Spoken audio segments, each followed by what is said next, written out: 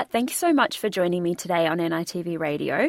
Thank you, Luana, for the invitation. I appreciate it. Firstly, you are the founding director of Women's Business, which is a collaboration of women's organisations aligned with the goal to amplify and empower First Nations women and also women of colour.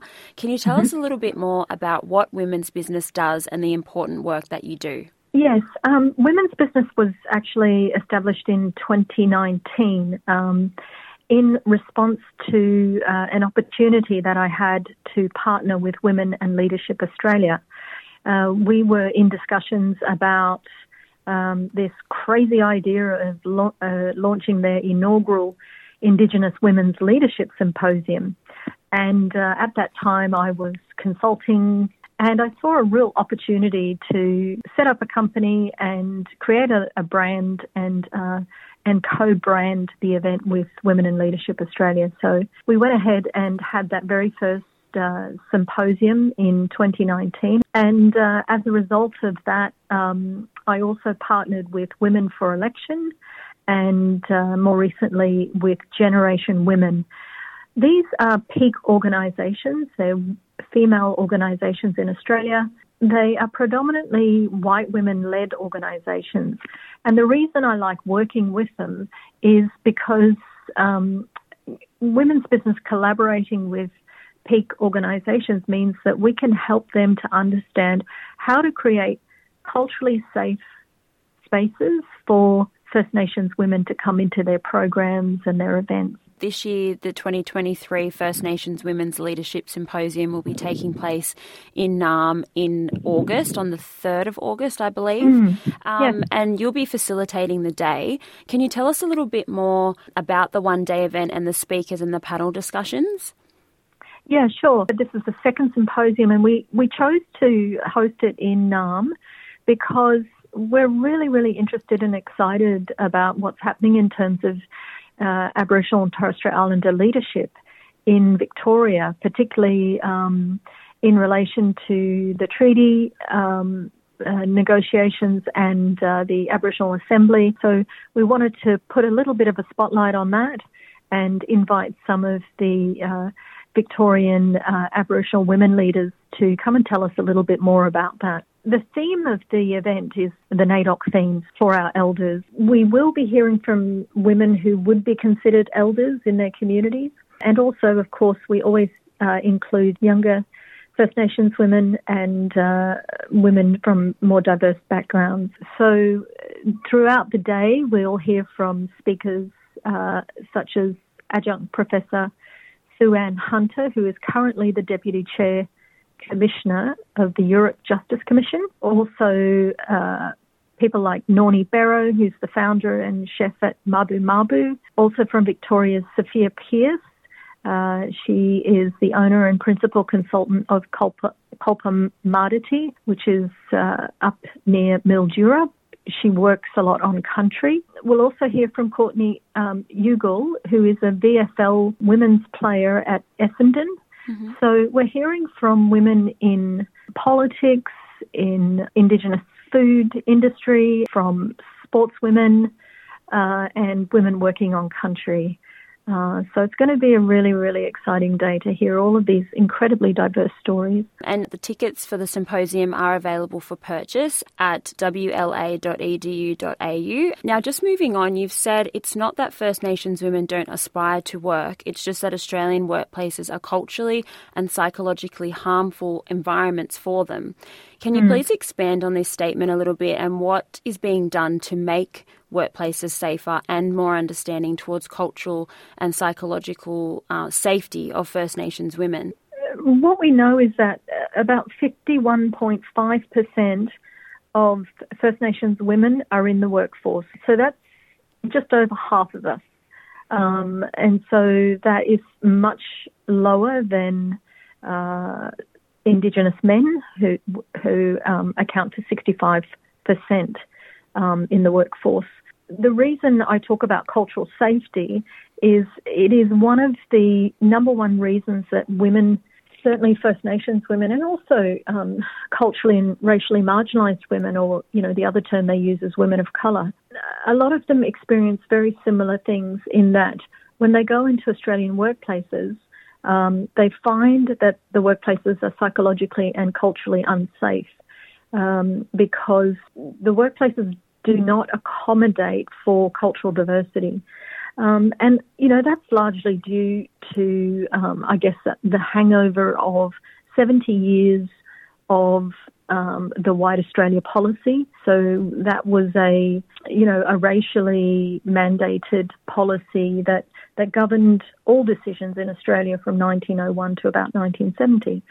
And so that positioned white people in Australia as the dominant culture, as the people that were entitled to leadership positions and, prioritised in all things in the workplace.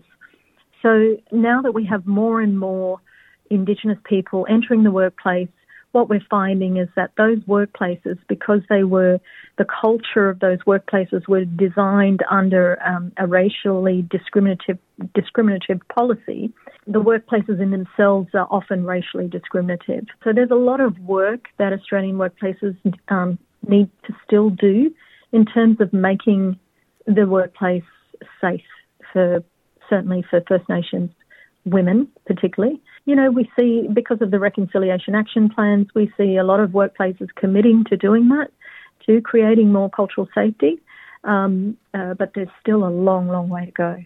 And Supply Nation have done the stats on the 4,000 verified Aboriginal and Torres Strait Islander businesses listed in their database. And of these, 29% are owned by First Nations women, and Indigenous businesses are over 100 times more likely to hire Indigenous workers than non-Indigenous businesses.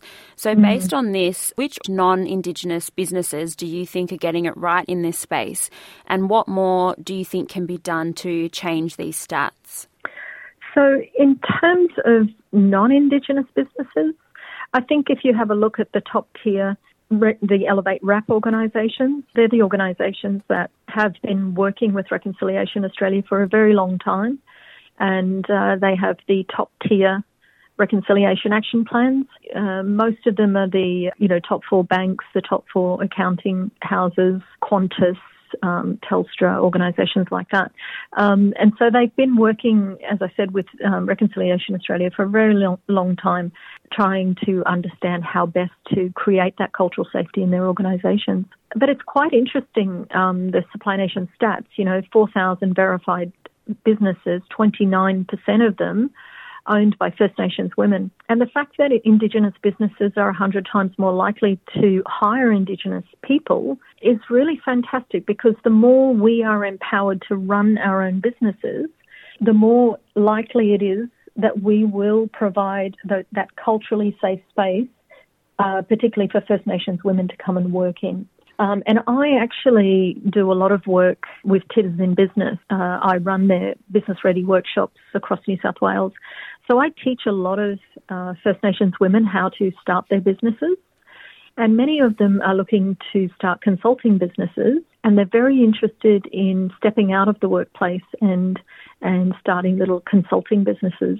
So that's really exciting, because they get to be empowered as First Nations businesswomen. And as their businesses grow, they get to employ more First Nations women. I guess that leads on to my next question. What investments, I know you've just mentioned a little bit just then, but what other investments have been made in career leadership development programs to enable First Nations women to succeed and become confident to take up senior management roles, or even, as you said, starting up their own businesses? In 2016, I was working for a leadership school, and at that time we saw the statistics around career leadership for First Nations people. And what the research showed was that most Indigenous people knew that there was career development programs available in their workplaces, but only about 16% of them thought that they were entitled to access career development. And it's one of the reasons I set up Women's Business, is to, work with organisations to create more opportunities for First Nations people to come into career leadership development, because unless you have access to career leadership development in your workplace, it's very, very hard for you to apply for, more senior roles and move up the rank. Historically, we've seen a lot of Indigenous people in entry-level jobs But unless we get more and more access to career leadership development, we're not going to see more and more people move up the ranks and be promoted in those senior roles in corporations. So, as I said, I'm working with these organisations to look at what more we can do in that space. And I guess, how can corporate Australia support diversity, equity and inclusion in the workplace? So the Diversity Council of Australia did a piece of research a couple of years ago, and it was in conjunction with Jampana and University of Technology Sydney, and the research was called Gariyala, Speak the Truth, Gendered Insights. So one of the recommendations from this research suggests that institutions and corporations need to focus and pay closer attention to their workplace culture. And the more they can create cultural safety and understand what cultural safety is, the more they will retain their First Nations staff. So the research says that Aboriginal and Torres Strait Islander women in culturally safe working environments are the most satisfied with their jobs, and they're the least likely to consider leaving. So cultural safety reduces staff turnover. It means that, you can create a space where Indigenous people feel comfortable and safe to work, which means that they'll enjoy it more and stay longer. I guess it just leads on to my final question. What are your hopes for the next decade for First Nations women? Actually, very optimistic.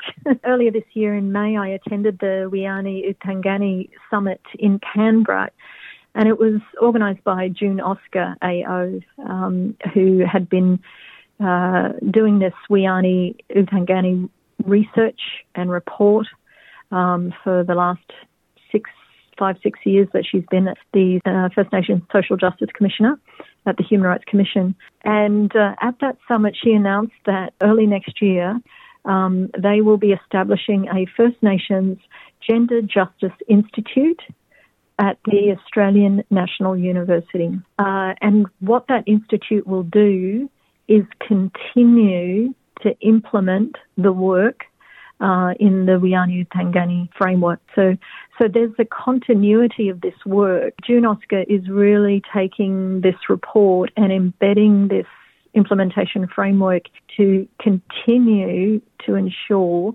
that change will happen over the next 10 years for First Nations women. So to answer your question, my hope in the next decade is that First Nations women will transition from being the most marginalised demographic in this country to, in 10 years' time, being the most empowered demographic to lead this country. And I mean, in terms of politics, in terms of corporate leadership, I really believe we can achieve that. There's obviously a lot of work that needs to be done, but there's so much work that is happening, and you're doing such amazing work in your field and in women's business. And I just want to thank you so much for joining me on NITV Radio today, and all the best for the Women's Leadership Symposium as well. And thank you so much. Thank you so much for joining me. It's been great to have you on. Wonderful. Thanks, Luana.